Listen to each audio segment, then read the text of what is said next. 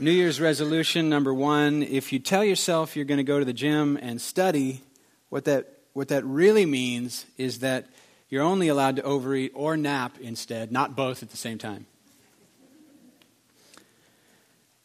Now I'm going to skip that one till the end, okay? My New Year's resolution, this is Megan Kelly Dunn, my New Year's resolution is to be more assertive. If that's okay with you guys, question mark? Sean Booth's New Year's resolution is to try to put less than 4 chapsticks through the washer and dryer next year. This one's a grammatical joke. It says, New Year's resolution, exercise my right to eat more tacos. So there's some parenthetical, it doesn't work unless it's on the screen. Brad Williams says, I've seen 6 people post that their New Year's resolution is to lose weight. I can think of a slightly more useful one for them. And then my favorite one of these is Bread Terry, who says, my New Year's resolution is for y'all to mind your own business more. Carrie said, that's not funny. It's like, yeah, it is. Do you do New Year's resolutions? I get a lot of shaking heads, no, we don't do that. Somebody said, I like to share my New Year's resolutions with my friends. That way I can recognize just how little they care about what I've said. Please keep me accountable for. I actually do like, not resolutions, but to have a focus for the year. I do like to sort of plan ahead and think and go, what is my focus going to be this year? I think we make a lot more progress spending a full year zeroed in, focusing in on one central theme or topic or area of growth than we do sort of this week I'm excited about this truth. Do you know what I mean? And so I know that it's not balanced to spend a whole year focused on one thing, but it might lead to more growth in that area than if we were to balance out our focus. Does that make sense? So as I'm approaching 2017, I was sort of praying and asking, what are the areas where I want to grow? And one theme has emerged for me, and that is the gospel's very, very clear that in Jesus, we now have been restored to a relationship with God as a loving father. So that God is not just a father, but he's a certain kind of father. And we're not just sons and daughters, but we're certain proximity.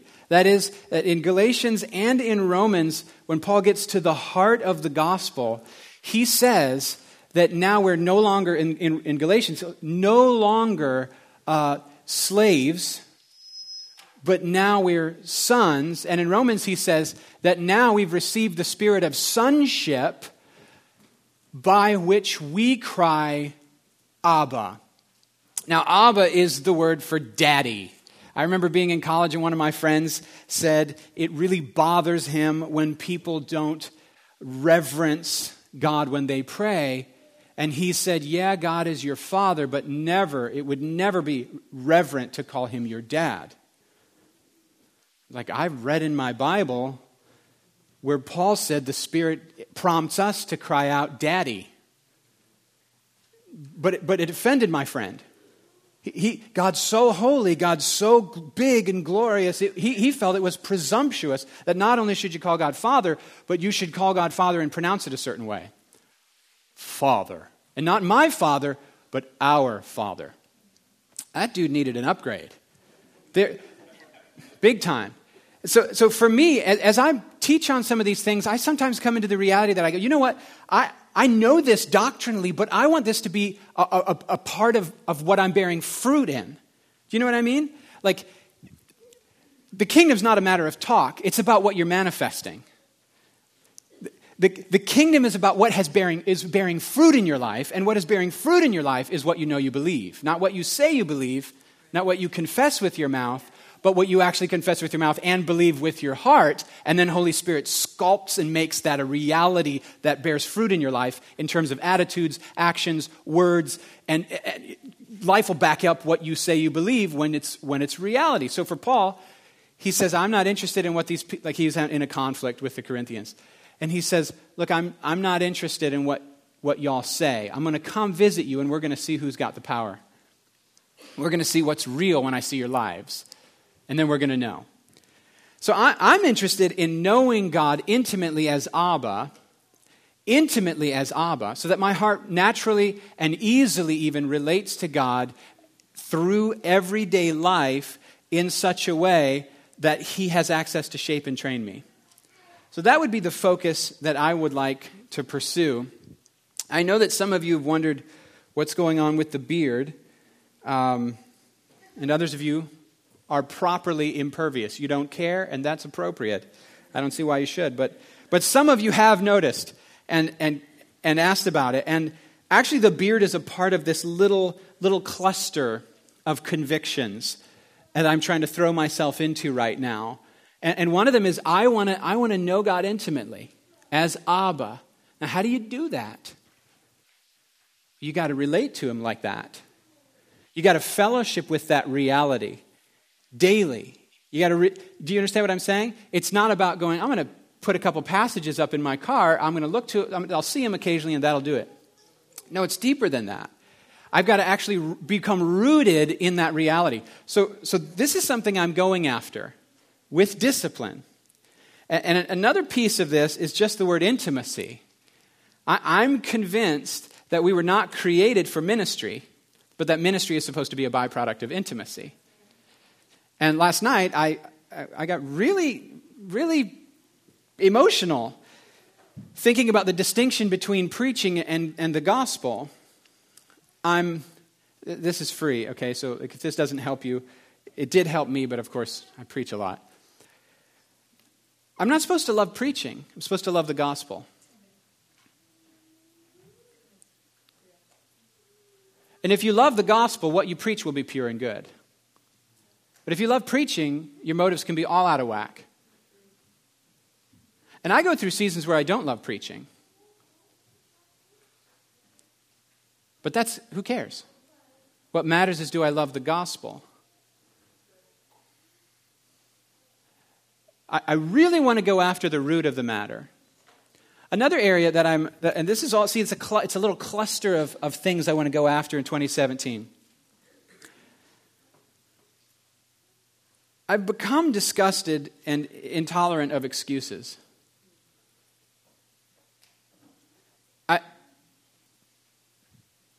Just so you know, I'm sharing out of my own walk right now. I'm not sharing, I'm not reflecting on you guys. I'm sharing out of my own walk, okay? So this isn't me going, I'm disgusted with your excuses. No. I'm talking about, I'm trying to follow the Lord, and there's a cluster of things that have formed here. One of them is how often excuses, it's the language of losers. Losers make excuses, overcomers find solutions. And the reason why overcomers find solutions and losers make excuses is losers are looking to justify their current status quo, their failure, their track record, or why they haven't made progress up to now. That's what, and I'm not talking about, just watch, just pay attention to your life. Anytime Jesus has called you to do and to be and to say and to love a certain way, to live a certain way, to hold a certain line, to bear fruit in a certain area, when you find excuses in your mouth, there's total unbelief at play. Every time. And the excuses usually push the burden from your responsibility as a follower of Jesus to what other people did. So now the weakness around you is the excuse for the weakness in you. Do you understand what I'm saying? Which is broken logic, because Jesus was crucified by people who hated him, and he loved them, and he never once in his entire life let weakness around him provoke weakness in him. He never let sin around him produce sin in him. He never made excuses. He found a way because he was in love. He was in love with the Father, and he was in love with you and I. And he wasn't living for himself. So who are we here to serve, right? That's a really important question. I'm not here to serve me. I belong to Jesus, so I serve God and I serve people. And fundamental to this thing is if he says go, I don't say no, and I don't say yeah, and I don't say, but here's 5 reasons why you're wrong. Those are all excuses. So I was in a conversation with somebody the other day, And they said, we want you to grow in this area of your life. And I said, well, that's interesting because I also want to grow in that area of my life. So you want me to grow in the same place I've been praying to grow for 18 years or whatever, since I've been saved. And this is what I heard come out of my mouth. Are you ready? Well, I've been praying for this many years, and I still haven't made progress up to now. So, don't expect me to make much progress quick if I've been trying this whole... As soon as I heard myself say, you know what I thought? Oh, that's just straight unbelief. Where my experience now becomes the ceiling and the Word of God becomes null and void. We do that way too much. Where our lack of results up to now become our ceiling of expectation, so the Word becomes irrelevant and powerless in our life because it's according to your faith that it will actually be done. Isn't that amazing? And that's not just me, guys. I think that's a pervasive thing. I've never found freedom in that area. I prayed and fasted and spent money on it, therefore it's not going to happen. But provision's already there in the gospel. The finished work of Jesus is sufficient. If the guilt is canceled, the power is available for the power of the sin in your life to be absolutely null and void. We quote it a lot, Romans 8. We quote it a lot. There's no condemnation in Christ Jesus, but we forget the rest. Because it's through the Spirit, through the principle of the Spirit of life, where God did what the flesh and the law were powerless to do. That God, the Holy Spirit, empowers us to become love in the flesh. Whereas law plus human effort failed every time. So we go, oh yeah, we just like the first verse about no condemnation, but we ignore the fact that what he's saying is there's no condemnation for those who are no longer living according to the flesh. Just look it up. Spend some time in it. Romans 8. And so if we're saying, here's why I can't do what Jesus called me to do,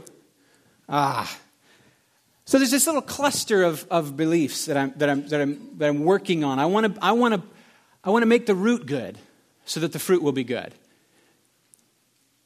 So this issue in my life where I want greater faithfulness. And I know that rules aren't the answer. Scripture's abundantly clear about that. Colossians 2 is abundantly clear about that. Harsh treatment of the body, lots of rules, lots of fastings, lots just discipline, promises to change you, but actually doesn't. It roots you more deeply in your human self-effort. But grace does change you. And it doesn't change you without discipline, but it's what are you disciplined into? You're disciplining yourself to come swim in this ocean of grace. So what I want to do is I want to commune with the affection of Abba this year in a deep, deep way, trusting that that's God's way to change me. Trusting that if that's real on the inside, then that will be fruited on the outside, rather than simply focusing on the externals. You with me? Going back to excuses for a moment, I like to say that people who are in love, let's talk about this. I don't have time to develop that kind of intimacy with the Lord might be an excuse. I've tried in the past and it didn't work. I try to read my Bible, but it's boring. I try to pray, but I get distracted.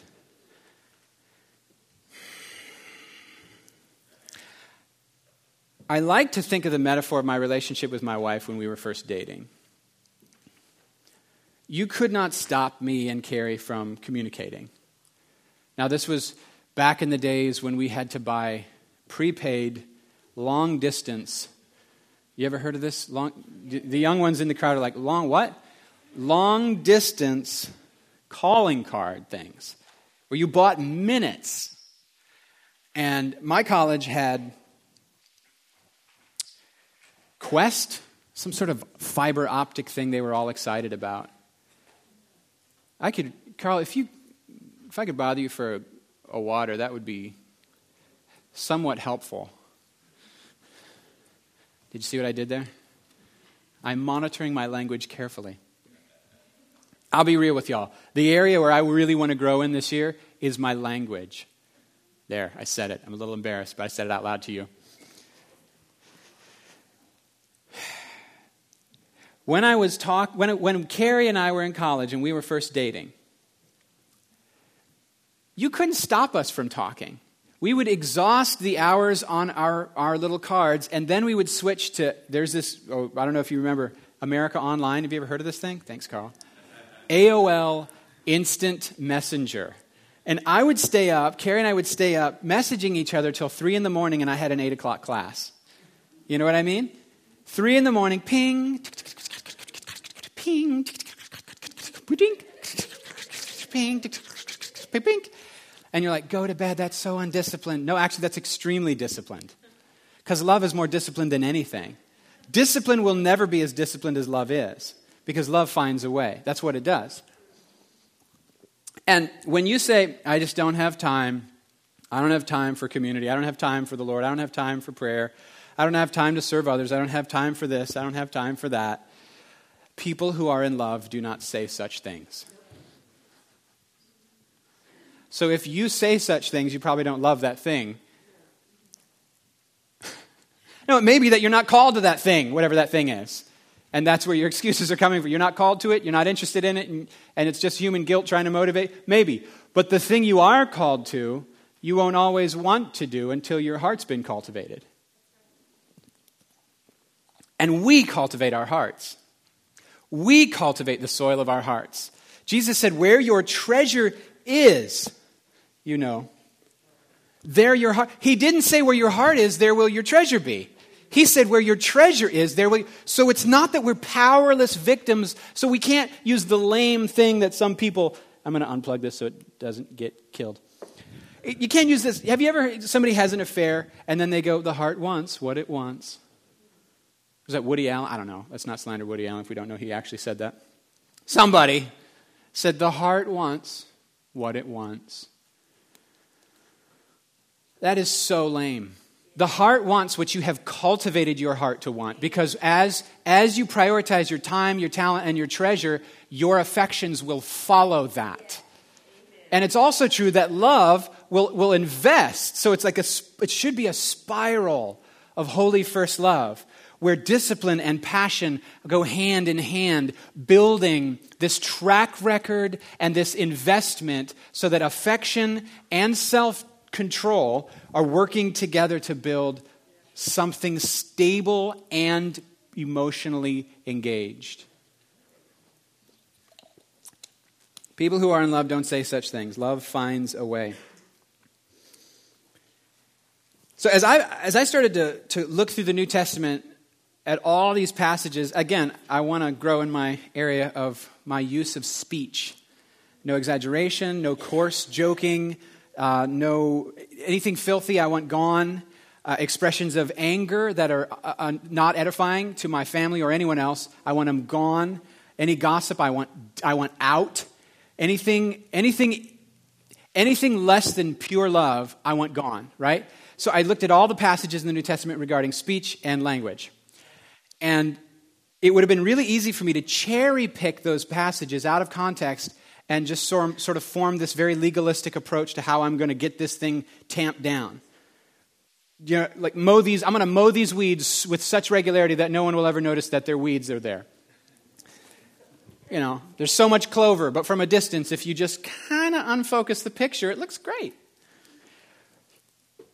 But one of the first passages that I came to that really, really stuck out to me was Matthew 12, and I'd like you guys to turn there, please. Matthew chapter 12. It's kind of an intense context. Jesus has just been accused of doing his ministry by a demon. So his accusers are calling what is God, actually, they're calling it Satan. And that's where we get the famous passage where Jesus says that the blasphemy against the Holy Spirit will not be forgiven. But then he says something really helpful for my own purposes near the end of chapter 12, starting in verse 33. So I'm going to read this to you. Matthew 12:33. A tree is identified by its fruit. So far, so good? If it's got apples on it, it's a... All right. It's got walnuts on it. Do you guys like walnuts? They kind of have a weird, black walnuts have like almost a detergent quality to them. Anyway. Palm tree. We have a pecan. Oh, pecan tree. Okay. A tree is identified by its fruit. If a tree is good, its fruit will be good. If a tree is bad, its fruit will be bad. You brood of snakes, how could evil men like you speak what is good and right? For whatever is in your heart determines what you say. A good person produces good things from the treasury of a good heart, and an evil person produces evil things from the treasury of an evil heart. And I tell you this, you must give an account on Judgment Day for every idle word you speak. The words you say will either acquit you or condemn you. This is the word of the Lord. Now, you've heard me say so many times that Jesus is a genius and he has the most penetrating analysis of the human heart of anyone in history. And here again, he doesn't simply say, you shouldn't say that. He doesn't just say to his critics, I wish you wouldn't say such things. Please stop talking that way. What he actually says is you can't help but talk that way based on who you are. So for you to speak differently means you would have to be different at the heart level. And there's two different words here that I looked up in the Greek. And the first one is it's out of the abundance of the heart that the mouth speaks. And the word abundance is parasumotos, doesn't matter. It just means the overflow, that your words are a byproduct, not a product. The real action is underneath the words. So if you want to transform the word, you got to transform the real thing. Good. Oh, that's helpful, Lord. Say more, Lord. Then he says, the good person out of the treasury of a good heart brings forth good things, right? Then the evil person out of the treasury of an evil heart brings forth evil things. And I'm like, okay, now I'm on it. Now I'm on the hunt. This is the kind of stuff that gets me excited as I'm reading the Bible. Because I'm like, treasury, that's a fascinating term. That's a storeroom for precious things. A storeroom for things someone deemed precious. Like when it says Mary treasured up these things in her heart and thought about them often. Storeroom, treasury. Like the many times Jesus uses this word, which is thesaurus, like from where we get the word thesaurus. Like the many times Jesus uses this Greek word, he'll say something like this. You're almost there. You've almost reached the kingdom. If you'll just sell your stuff and give money to the poor, you'll have a storehouse in heaven. What's he saying? His same old principle that where your treasure is, your heart follows. So he's saying, okay, here's these three levels. There's your words, and then there's your heart, and then there's what you treasure, your treasury. You follow me? So it's not as simple as passively making the excuse, I was around this my whole life. That was mine. No. We have the capacity to choose. We have the capacity to say yes to Jesus and no to other things so many times that what we value becomes a part of us. Because what we value is already a part of us. And that's the fruit we're bearing is a byproduct of what we're already valuing actively, with valuing being a verb. You with me? You say, yeah, but this sounds like a message that I want the gospel. I know, me too. This is what I'm talking about. This is why my thing is I want to commune with the love of God. Amen. I want to commune with the finished work of Jesus. I don't want to commune with a self-help project. And I don't want to say, it's so easy for me, okay, so I'm a pastor, so a lot of my thought is directed towards how can we better serve the church? How can we help people better? How can we improve this? How can we change the structures to better meet needs? And all this. I can become paralyzed thinking about human problems and how I can help find solutions to them. When the greatest need and the whole point of ministry is to root people not in a set of solutions to human problems that humans made up. No, the greatest need is for each of us to be rooted in God's already solution of Jesus crucified, raised, reigning, and returning. There's a finished work of reconciling grace. It's already done. We enter into it. We drink deeply of it. We abide in it. And that's the answer from which we live. That's the upside down place where our roots are in heaven and our fruit is on earth. So there's discipline involved. The discipline is called abide. But if we'll abide in this place of free, unearned, unearnable grace, the finished affection, I'm already loved, I'm already pleasing, then I'll find that bearing this fruit in my life. Now,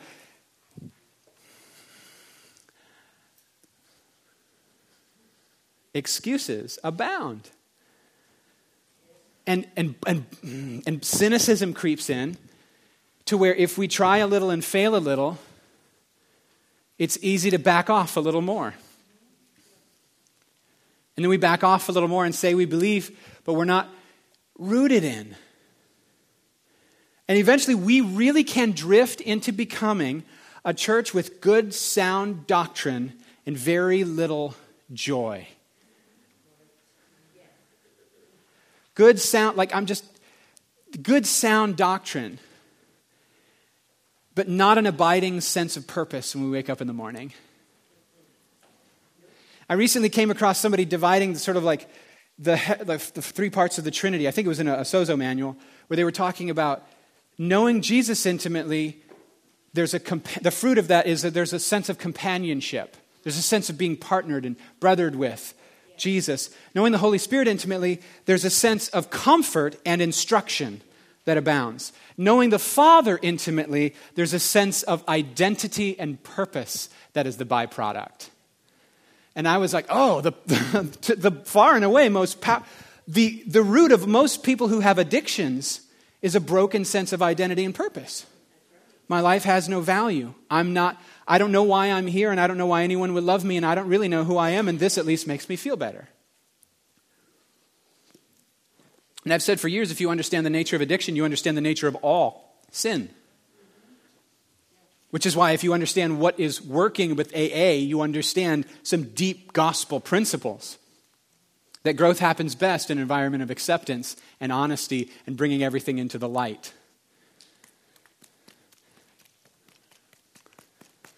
Okay. But where your treasure is, there your heart will be. Matthew 6:21. What Jesus says to the Ephesian church in the first few chapters of the book of Revelation, do you remember? It's the church that he's like, you guys your doctrine is right, you're diligent, you expose false teachers, like you're generous, you're doing so much well, Ephesian church, great job, but this one thing I have against you, and y'all know what it is. You've lost your first love. This is so interesting to me because what he says then is not, well, the heart wants what it wants. You can never go back, so it's just the way of the world. When you're born again, you have all this idealism and you want to change the world, but then you get hurt, and lonely and cynical, and that's all there is to it. You know, poor kids, they'll learn after life drop kicks the hope right out of them. I'm waiting for you here on the bench when you get tired of running there, buddy. Nonsense, right? What does Jesus say? You've lost your first love. Repent and do the things you did at first. Well, hold on here, Jesus. I thought there was a finished work. There is. You used to put yourself in a place of reveling in it. You used to put yourself in a place of drinking deeply of it.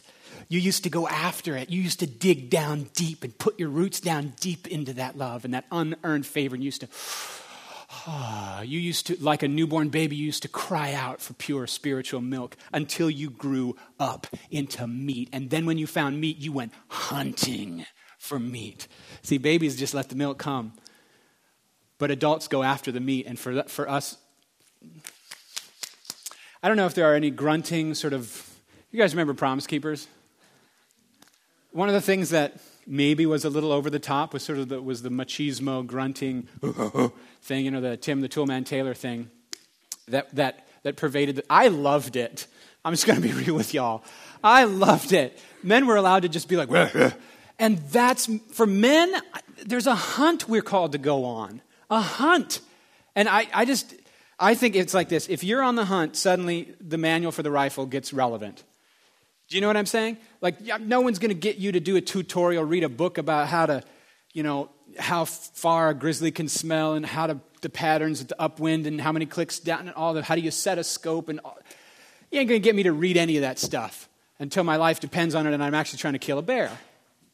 The Bible is going to be totally boring to some of us until we're on the hunt. It just doesn't, this is a life meant to be lived. And once we're in the path of trying and doing, some of y'all, you're going to hate my sermons the rest of your life. And it's not my fault or yours. It's that they're sermons.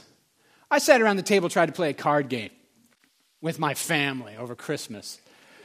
My brother-in-law, Wayne, is really gifted at teaching. He did a great job explaining how to play this game, but I was my mind over matter. I was forcing myself to stay in the chair. I just want to quit. I don't care. Let's start. I'll figure out how to beat the rest of you after we start. Then you pull these 2 cards, and what you want to do is you want to blah blah blah, and you're a bean farmer, and you want to trade your beans for their beans, and you get 2 cards for this, but you get 3 cards for that, and then you put them on this pile. I don't even know what you're saying. I couldn't make myself care if my life depended on it. Just start the game. And sure enough, as soon as they started the game, suddenly I was like, wait, hold up. What? And everything he said, I don't wish I could go back and listen to it. I don't care. Let's jump in and go. And once we're on the journey, suddenly I'm learning. I'm engaged. Some of you are that way. And you're always going to find church just a little bit off. Don't forsake the kingdom, though, is my point.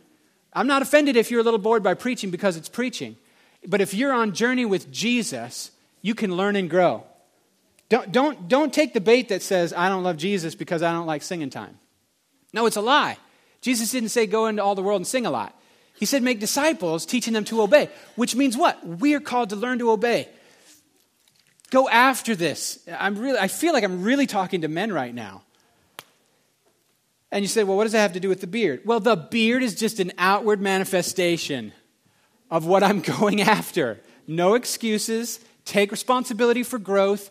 Put faith in the truth, discipline myself whether I feel like it or not, and let's grow into this thing and grow some hair as well. So this is going to be a year. It's just a silly thing. If you want to go on this journey with me, you don't have to grow the beard. But if you do, it'll be...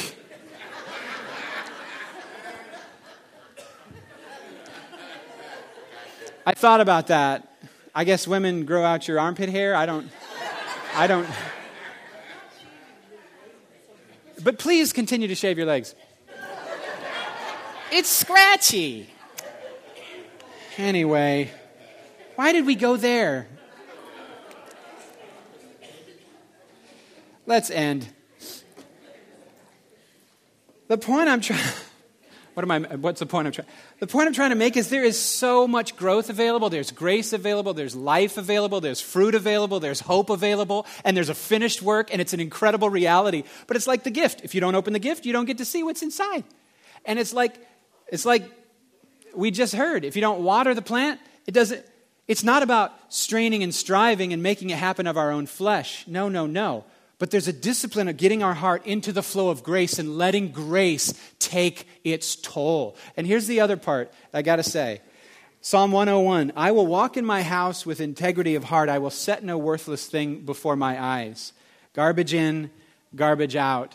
The Lord was clear with me. You can't watch those comedians on Netflix that drop this language and that language every 12 seconds and then expect that to not take a toll, Tim. Yeah, well, I'm not the one saying it. No, but you're Philippians talks about whatever's pure, whatever's worthwhile, whatever's noble, whatever, if anything is excellent or praiseworthy, think about such things. Well, you don't have to be a genius to know that choosing to think about those things might include not intentionally drinking deeply of those things. Might. Oh, this is legalism, Tim. No, there's no rule, there's no authority in my life like saying, if you don't do this, no, I want to know Jesus better. I want to represent him better. I want my words to match his words better. Those who speak must speak as though speaking the very words of God. That's like a big deal. And that doesn't just apply to me, I don't think. Pretty sure it applies to all of us, right? Are we okay? All right. Is it hot in here, or is it my flannel shirt that I got for Christmas? It's so soft.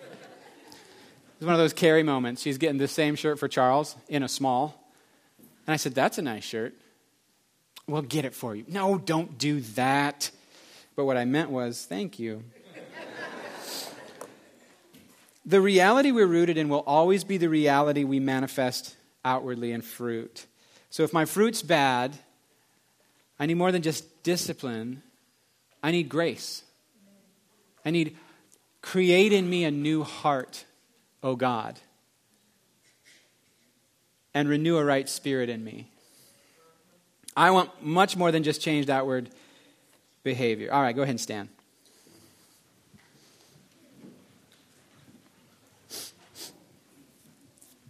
Oh, by the way, we're having a baptism downstairs. Gloria Bontrager is getting baptized. Very exciting. And I didn't know we got a new water heater, so... Anyway, moving right along. Let's pray. Father, we thank you for Jesus. We thank you for Jesus. We thank you for Jesus. We thank you that Jesus has made the way. He's made the way home. We are no longer your enemies. We are your friends. We aren't just your friends. We're your children. Not just children, but children who sit on your lap. Children who are trained by you, taught by you, disciplined by you, loved by you, provided for by you, kept by you, pursued by you, brought back home by you, forgiven by you time and again, picked up when we fall time and again, connected with other parts of the body that you have just so that we could grow and learn more. We are designed by you unique. You have a calling on our life. You have a distribution of grace you want to give to the world through us. You've made us a gift to the world the way you made your Son a gift to the world. We are grateful. God, we ask that 2017 be a year where we grow, where we manifest truth, where we shine like the stars, just like you said we can. In Jesus' name, amen. Amen. Go in peace.